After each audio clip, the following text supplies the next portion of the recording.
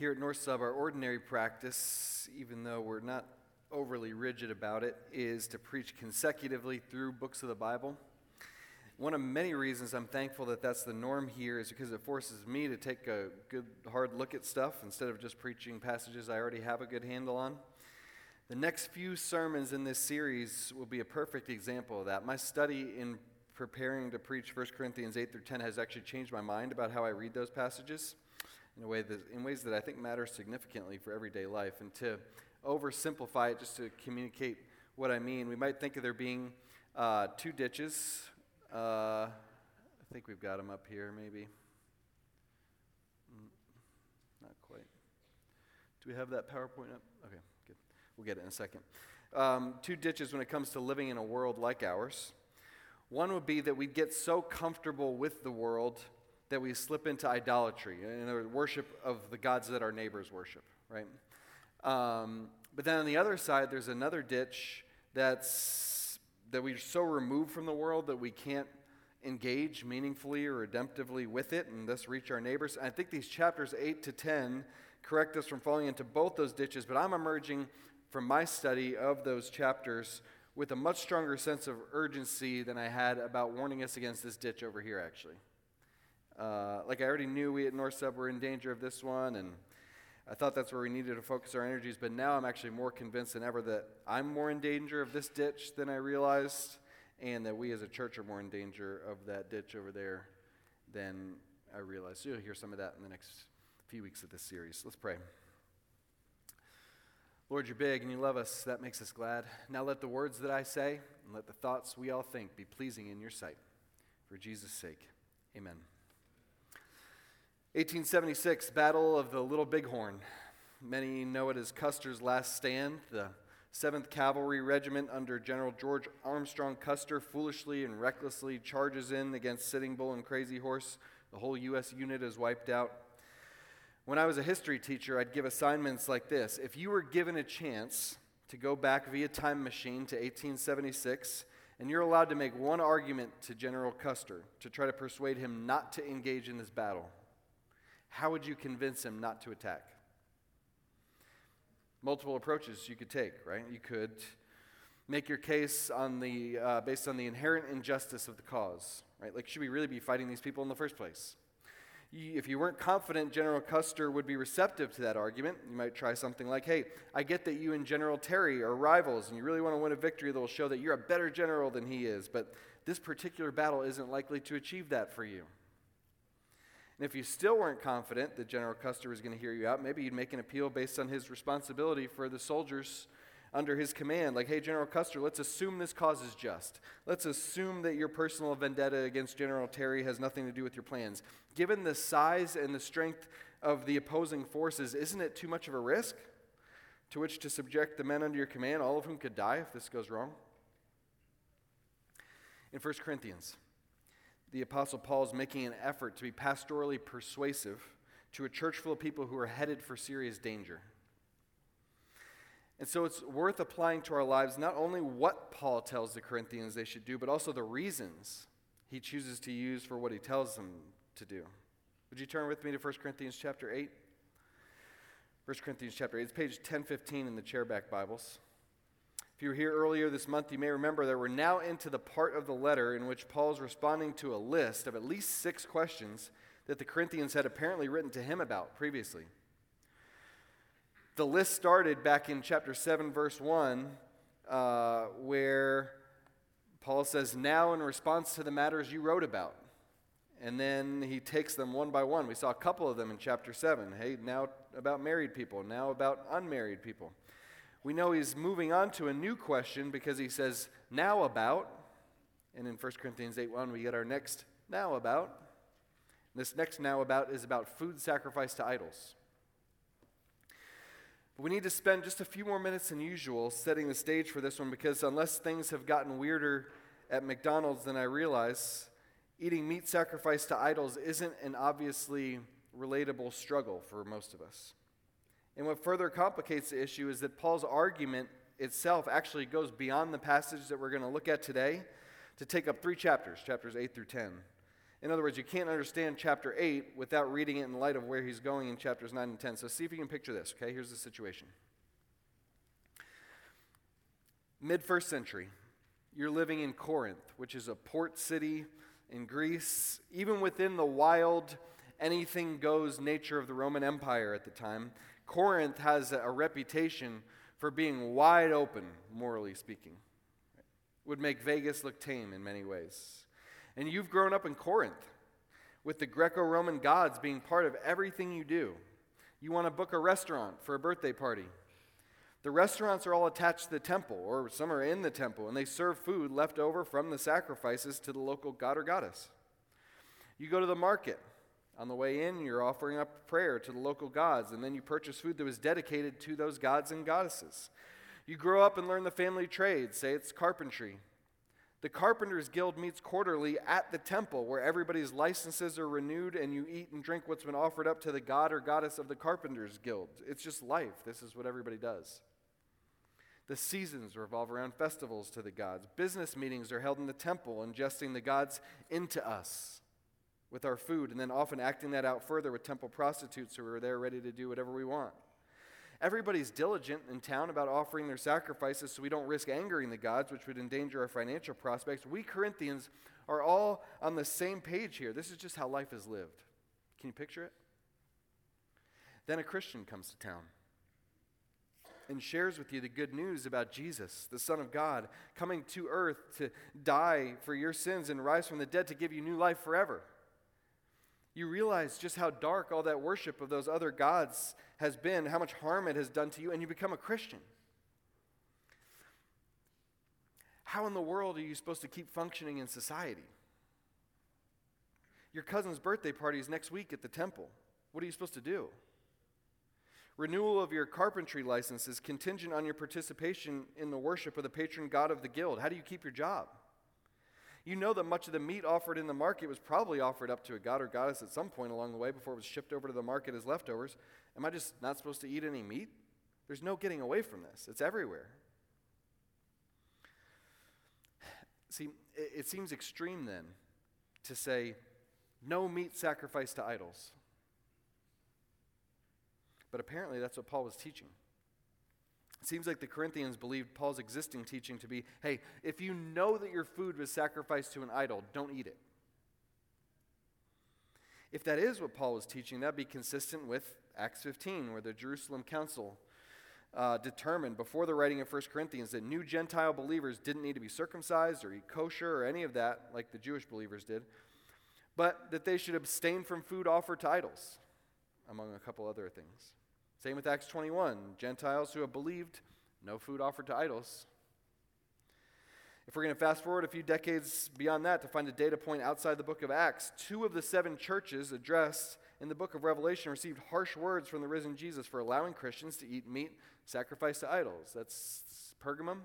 Here's Thyatira, eating meat sacrificed to idols, off limits. So it seems reasonable to assume that's what the Corinthians had heard from Paul before this.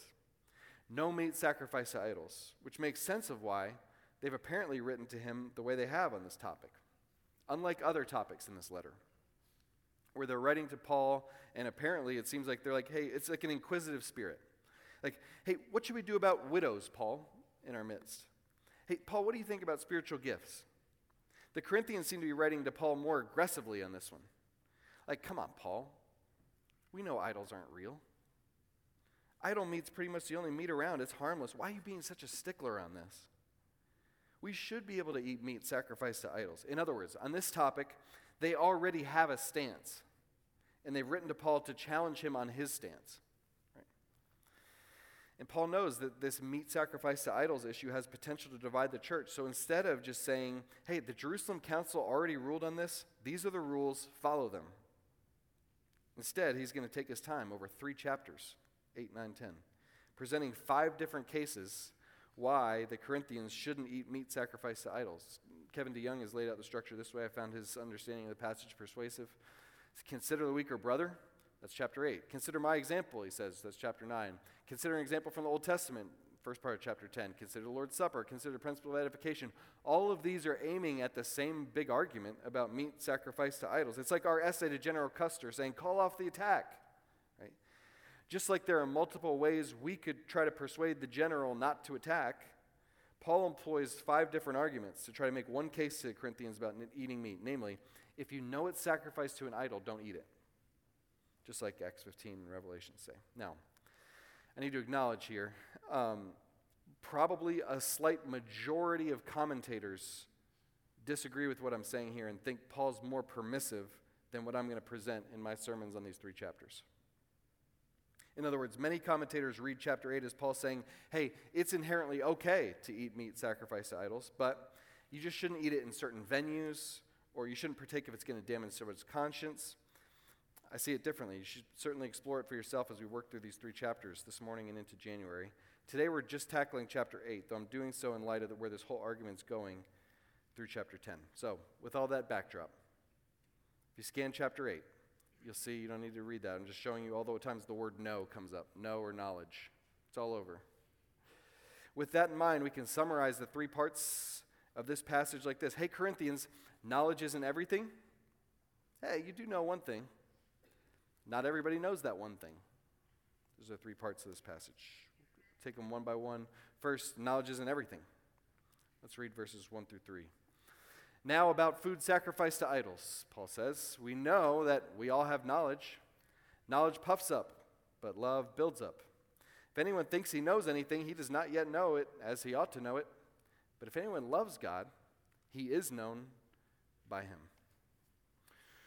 Paul needs to define some limits to the value of knowledge because the Corinthians are waving around their knowledge as though it gives them a free pass.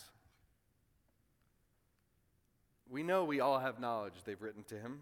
Translators put quotes there and in verse 4, because these are almost certainly quotes from the Corinthians. The Corinthians are arguing, hey, Paul, we know idols are nothing because there's only one God. In other words, ease up, Paul. We all have this knowledge. Why are you putting such a burden on us by telling us we can't eat idol food? And in response, Paul says, hey, knowledge without love only makes a person conceited. Knowledge puffs up, love builds up. Knowledge puffs up, meaning I might be totally right about what I have come to know, yet it's all too possible to misuse that truth to trample all over my brothers and sisters. What good is my knowledge if I use it to advantage myself and not to build up others? Furthermore, none of us know anything completely. If anyone thinks he knows anything, he doesn't yet know it as he ought to know it. This was initially confusing to me, especially in light of all Paul says positively in this letter about the value of knowing things. Then I realized chapter 10 fleshes this out. In chapter 10, Paul's going to circle back to this idea, and what he's going to say is, hey, so you guys think you know that eating and drinking idol food, it can't be harmful because they're not real gods. Okay, well, did you remember that back in the Old Testament, those idols that they were worshiping, those weren't real gods either. Yet, when the people got up to eat and drink, God put a whole bunch of them to death for their idolatry. So if you think you know so well that idols are harmless, you might not yet know that as you ought to know it. That's for a January sermon. The broader principle, though, in verse 2 is that we should have some humility. While there's lots that we can know truly, and while it's right to pursue that knowledge, we can't and won't know exhaustively all that God knows. And in any case, what's far more important than what we know is who we're known by. If anyone loves God, he is known by him. Here Paul gives us a beautiful preview of that love passage that's coming up in chapter 13, where knowledge and love are juxtaposed just like this. The gist there in chapter 13 that's foreshadowed here is, hey, being fully known by God is the only way to access full knowledge, the sort of knowledge that builds up instead of puffing up. So with all the Corinthians claim to know, Paul's saying, hey, whatever you know about God, that's great. But has he captured your affection?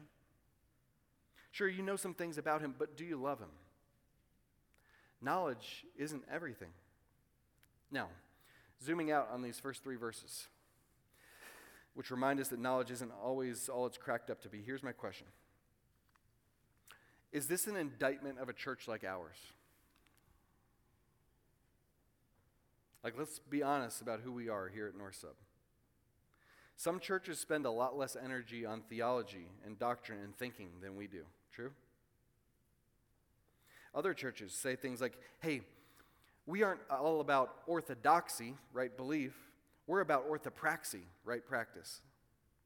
They say things like, We don't know if we're getting all our fine points of doctrine just right. Who cares anyway? What's important is that we love. And we're doing that. We've got soup kitchens. We're caring for immigrants. We're known in our community for loving the marginalized. Knowledge puffs up, but love builds up. And their people say, amen. I've benefited immensely from seasons of attending those churches. And I know what my friends at those churches would say after visiting for a Sunday here at North Sub. They'd say, Tim, why are you now pastoring a church in such a way that Sunday mornings require so much thinking? Why is there so much reasoning in your sermons? Why are you singing songs with lyrics like, "All hail the power of Jesus' name, let angels prostrate fall, bring forth the royal diadem and crown him Lord of all," when you could just sing, "Great is your faithfulness to me," over and over 20 times? Tim, knowledge puffs up, but love builds up. Did you forget? Here's what I'd say. The same Paul who wrote, "Knowledge puffs up, but love builds up," says 9 times in this letter alone, "Don't you know, ... rebuking his readers for not knowing things that they should know. The same Paul who wrote, "Knowledge puffs up, but love builds up," writes letters that are so dense in their theological reasoning that even the Apostle Peter says Paul's letters take intellectual work to understand. In other words, as soon as we find ourselves using Paul, of all people, to justify our intellectual and theological and doctrinal laziness, we should be like, wait a minute, would Paul agree with how I'm reading him here? No, I hope that we are a church and that we are continuing to grow more and more into being a church that honors this verse by loving each other, even in our seeking of the truth together. If I thought it was going to be loving of me to get up here having done sloppy research and just give you my random thoughts inspired by this passage that it might or might not have anything to do with what was intended by the author, I would do that. But I'm not sure that would be loving you well. Right? I'm convinced it's more loving to attempt to give you God's words instead of my own. Right? To feed you real food, real substance. But I want to insist, and to insist all the more with every year that goes by, that we never become a church where we want to know stuff just to know it. I don't want anything to do with a church like that, right? I want to waste a single sentence giving you trivia on a Sunday morning. If there's even one phrase in my sermon that isn't going to tie into something we can apply to our lives, it goes on the chopping block. When we sharpen each other in knowledge, we want to do so to the end of building each other up, to increase our love for the Lord and love for each other. As good and as important as knowledge is, it isn't everything. And we need to keep reminding each other of that. That's why the individual with Down syndrome or who doesn't have a high school diploma has a valued place at the table here at North Sub. That's why we work really hard not to use big theological terms in our sermons or songs without defining them. Instead, we try to explain God's word in such a way that the gist of what we're saying could be reasonably understood by anybody. I don't want to be the smart people church, or the church known for heady academics. I want to be the church known for Project Share and for global missions and for everybody having a seat at a Thanksgiving dinner table and for reaching hurting people on the North Shore with the good news of Jesus. But we're fools if we think we're going to sustain all that good work for decades to come while being lazy with our theological thinking. No, we're aiming to serve up each week the sort of knowledge that fuels an affection for God that will drive the engine of our love for others. That's the goal. And Paul's laying the foundation in these first 3 verses to be able to say in just a few minutes, hey, you Corinthians, you're presently not using your knowledge in this way. You're using your knowledge to excuse your disregard for brothers and sisters. But before he goes there, he does first want to acknowledge the Corinthians have got one important thing right. One important thing right. You do know one thing, he's going to tell them, verses 4 through 6. He's going to tell them that he agrees with this particular assertion that they've made, even if he's going to disagree with their application of it. Take a look at verses 4 through 6. About eating food sacrificed to idols, then, we know that an idol is nothing in the world. That's a quote from the Corinthians. And that there is no God but one. For even if there are so-called gods, whether in heaven or on earth, as there are many gods and many lords, yet for us there is one God, the Father. All things are from him, and we exist for him. And there's one Lord, Jesus Christ. All things are through him, and we exist through him. The Corinthians are right that an idol is nothing in this world. They wrote that correctly to him. The Old Testament ridiculed idols. Remember, it says things like, yesterday this was a tree that you chopped down from the forest and cut it down and whittled. It needed you to prop it up or else it would have fallen over. And now you're praying to it? And Paul's like, you're exactly right, Corinthians. That Aphrodite idol that your neighbor worships is nothing. Furthermore, there is no God but one. Right? This is the Shema, as you Jewish folks among us know. Deuteronomy 6, 4, and 5, the core statement of biblical monotheism, a foundational pillar of our faith. The first words my kids ever heard in this world. Hear, O Israel, the Lord is our God, the Lord is one. How ought we to think, then, about all the gods our neighbors are worshiping? Paul acknowledges, well, sure, there are so-called gods in heaven, like Zeus and Athena, and on earth, like the emperor. There's a sense in which these can be called gods or lords because they do receive human worship. But in the truest and most important sense, they're not gods at all. There's no God but one. For us, we know there's one God. He's the Father. All things are from him. We exist for him. If we existed for our own sake, it wouldn't matter what we eat. But we exist for him, so everything down to what we eat has to be filtered through the grid of what he wants for us. But then check out this truly wild plot twist to the one God discussion. There's one Lord, Jesus Christ, Paul adds. If all things are from God, all things are through Jesus.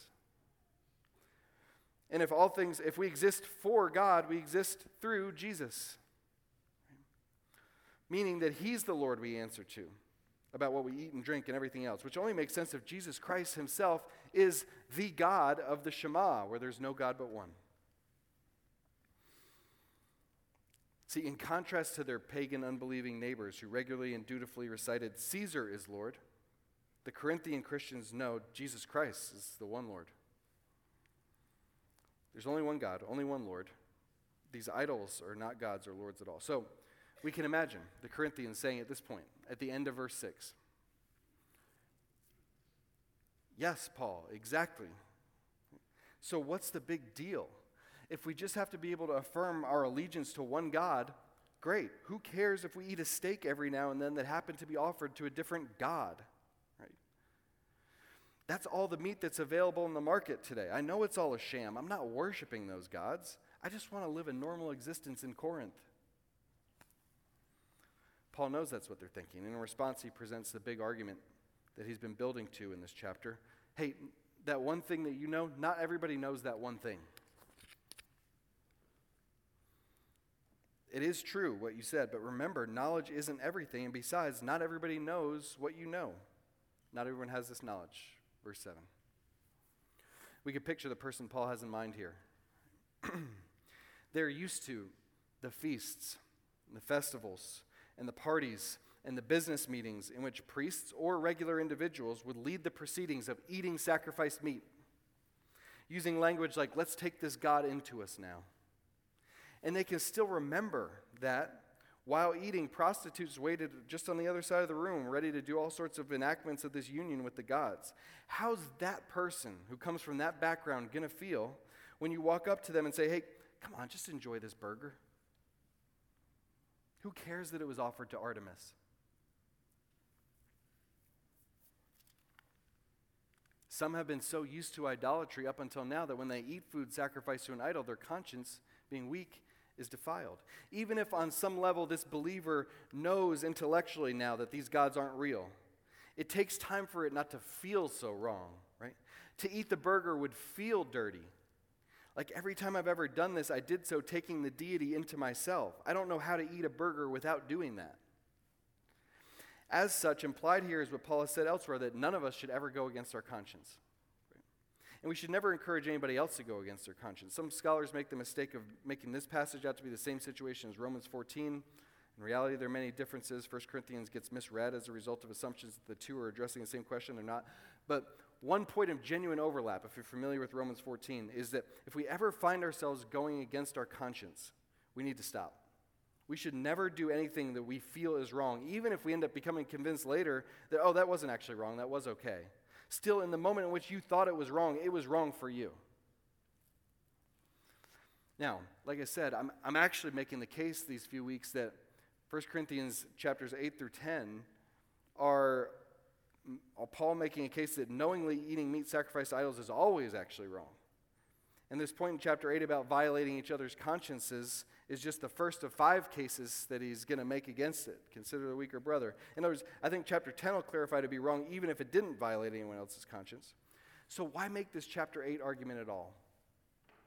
If he's getting ready to say in chapter 10, which he is, hey, you're engaging with demons when you eat this food, why make the case about weaker brothers and sisters?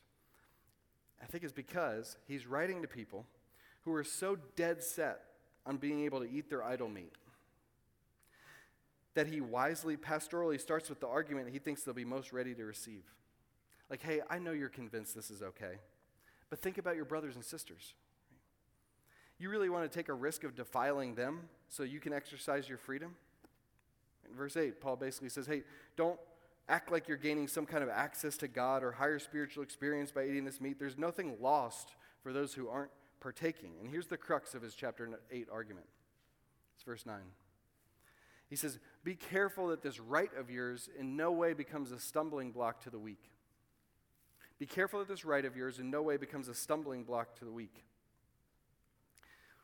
This is the biggest counterpoint, the strongest counterpoint against the interpretation that I'm laying out for these chapters. Right? If Paul thinks it's inherently wrong to knowingly eat meat sacrificed to idols, as I'm saying he does, why does he call it a right that they have? I think in chapter 10, he's going to clarify that they do sometimes have a right to eat meat, particularly when they don't know whether it's been sacrificed to idols. In that case, he's going to say, you don't have to chase down the history of the cow and see if it was sacrificed or not. If it's not clear, just eat it. To that extent, it is a right, and it's not inherently sinful, right? But at this point in the argument, in chapter 8, even though he hasn't yet clarified how far that right goes, he's just granting for the sake of discussion. Okay, so it's a right of yours. In order to say, hey, even if this is your right, that still doesn't mean you should exercise the right. Even if you think you have the right to eat this meat, it's still best not to knowingly do it, even if just for the sake of your weaker brothers and sisters. What's he mean by weak? Seems kind of rude. It's a very different situation than when he talks about the weak group in Romans 14. He nowhere here contrasts the weak group with a strong group. He doesn't say anything about a strong group. Here the contrast to the weak is those with knowledge, quote unquote. And Paul distances himself from both groups. Look at what he says here. He says, this right of yours. The weak here aren't lifelong Jews, for example, who are just horrified at the thought of anything Gentile and would be offended by it. No. The weak here are those who used to worship idols and who would still feel wrong eating a steak out of fear it would causing them to commune intimately with false gods, right? Paul gives a practical example in verse 10 of what he's thinking of, how this could harmfully play out. He says, for if someone sees you, the one who has knowledge, dining in an idol's temple, won't his weak conscience be encouraged to eat food offered to idols?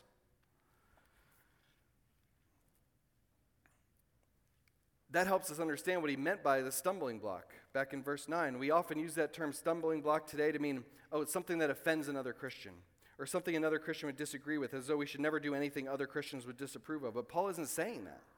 He isn't saying, imagine somebody sees you dining in an idol's temple and they think you're doing the wrong thing, so they're offended. That's not what he says. He says, imagine someone sees you dining in an idol's temple and their weak conscience occurs and they start eating the food offered to idols. Won't he think to himself, oh, if he's doing it, I'll do it too. If he's unconcerned about a little idolatry, I won't be concerned about a little idolatry either. That's when you become a stumbling block, right? The weaker person knew it was wrong. But now they're doing it anyway because you made them think it's okay to fool around. You treated it as no big deal. And so they treated it as no big deal.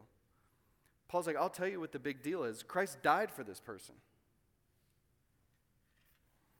He shed his blood in their place. He loved them so much. He so wanted to spend eternity with them that he left heaven and paid the ultimate price to purchase them for himself. But you think their future is so insignificant that you're willing to be flippant about it?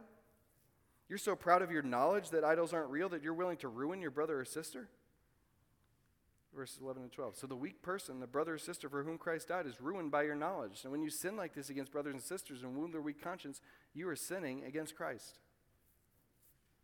For Paul to write this way only makes sense in light of what we saw back in chapter 6, that idolaters won't enter the kingdom. So Paul's challenging the Corinthians, you're willing to take the risk of luring a brother or sister into idolatry that could exclude them permanently from Christ? This is such a big deal, Paul says, that if it meant I'd have to go totally vegetarian, I'd do it. If food causes my brother or sister to fall, I'll never again eat meat, so I won't cause my brother or sister to fall. I'd put up with that massive inconvenience.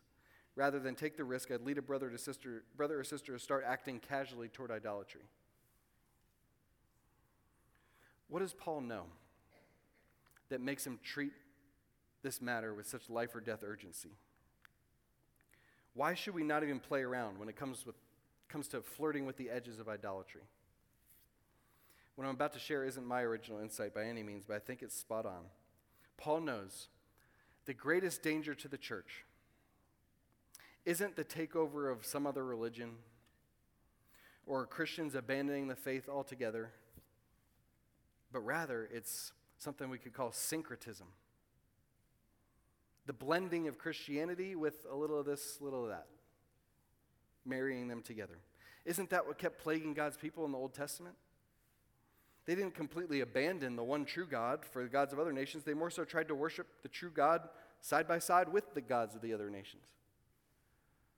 They didn't totally reject the law of God. They kept parts of God's law while incorporating the practices of other people groups alongside. And isn't that what continued to plague God's people in the New Testament?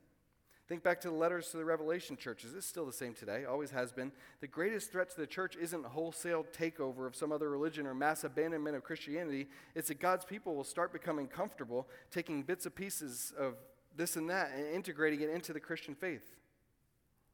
That will say with the Corinthians, hey, come on. We all know there's only one God. So if we kind of just go through the motions of a sacrifice, so to speak, to this God or that God, what's the big deal?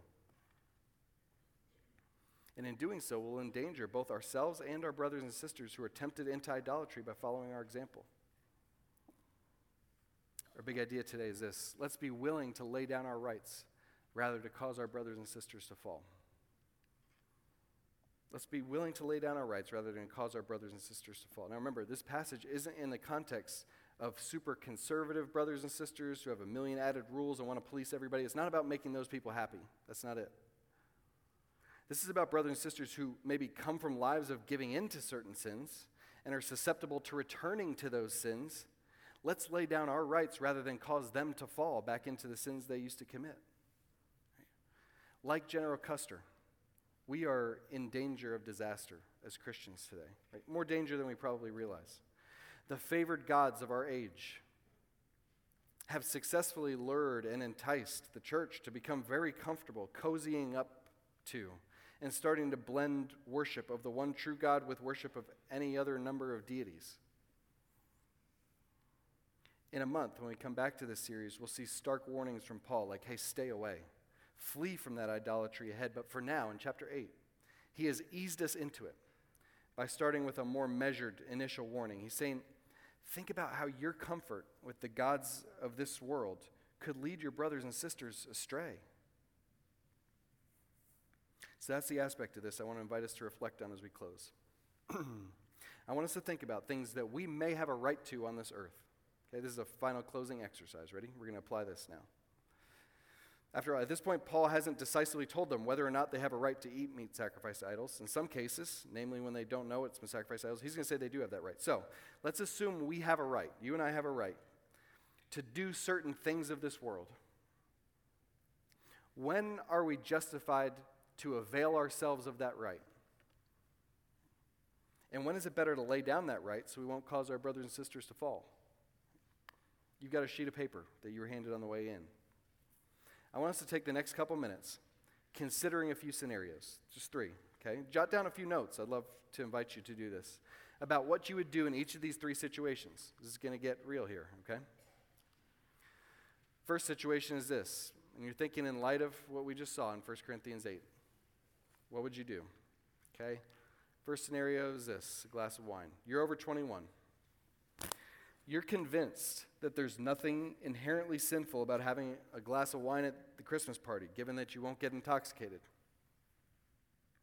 Yet across the room, you see a member of your life group whom you know has battled alcoholism and is fighting for sobriety. What do you do? I'll say it again. Jotting down what you do in this situation, just for your own sake. Nobody's going to look at this. Again, you're over 21. You're convinced there's nothing inherently sinful about having a glass of wine at the Christmas party. You're not going to get intoxicated. Yet across the room, you see a member of your life group whom you know has battled alcoholism and is fighting for sobriety. What do you do? Think about it. Jot down some thoughts.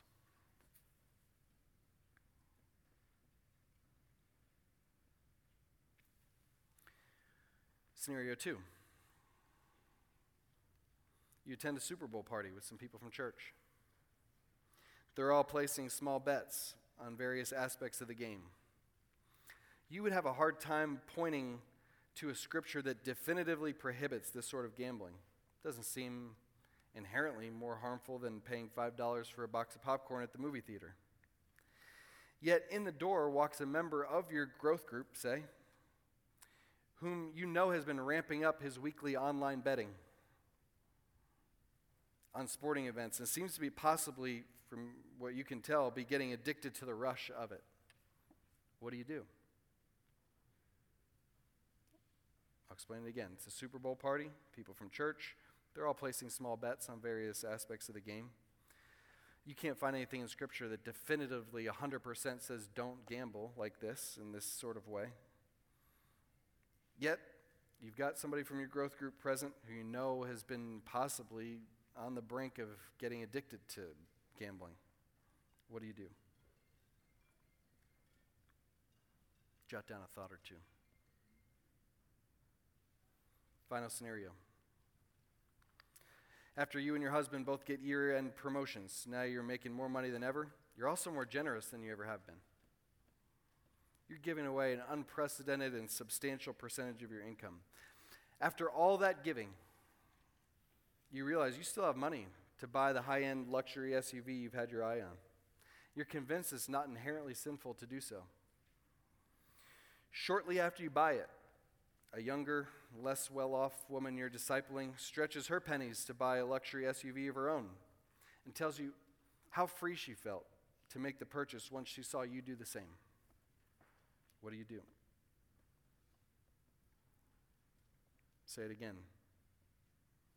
You've got promotions. You've got the money. You're more generous than you've ever been, giving away substantial percentage of your income. You still got money to get luxury SUV. A woman you're discipling follows in your footsteps, does the same despite not having the same income you have, not having the same resources you have. Values the freedom that she had to do so based on what she saw you do. What do? In each of these three situations, there's a question of what we have the right to do. Paul will engage with that question in chapter 10, which is when we'll engage with it directly, head on as well. But for this morning's purposes, assuming for the sake of argument that we do have the right to a glass of wine, that we do have the right to bet a few dollars on the Super Bowl, that we do have the right to buy an expensive vehicle, just because we have the right doesn't mean we ought to avail ourselves of the right in every situation. Now, clarification. This is a very, very important clarification. Ready? It's nobody's place to tell us we don't have the right. Here's what I mean. If I hear anybody at North Sub telling another member with certainty, you are in sin because you had a glass of wine, or you are in sin because you bet on the Super Bowl, or you are in sin because you have a nice car, I would like to personally address that firmly and directly. We have freedom in Christ. All I'm saying from 1 Corinthians 8 is that knowledge that we have, that we're free to do certain things, must be superseded by and governed by our love for others and our awareness of how our actions might affect them. If it's possible that we're going to lead someone weaker into sin by our exercise of freedom, it may be our responsibility in certain situations to lay down that freedom for the sake of the other for whom Christ died, even at great cost to ourselves. Let's pray.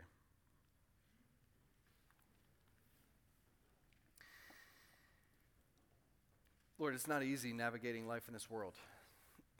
We need your Spirit to guide us. There's any number of situations we face as we're living in a world that doesn't acknowledge you as the one true God, in a world that worships all sorts of other gods, in which we have to exercise wisdom, discernment. We want to be led by your Spirit in that quest. We want to be people who don't flirt with idolatry. We also want to be people who are in the world and engaging with the world in a winsome way. Please give us wisdom individually and corporately as a church as we try to navigate that path. Give us your grace. Continue to shower your grace on us for when we mess that up, when we miss on one side or the other, and help us to be a people who give each other grace on that quest as well as we seek to sharpen each other and encourage each other into becoming more and more like you. In Jesus' name we pray. Amen.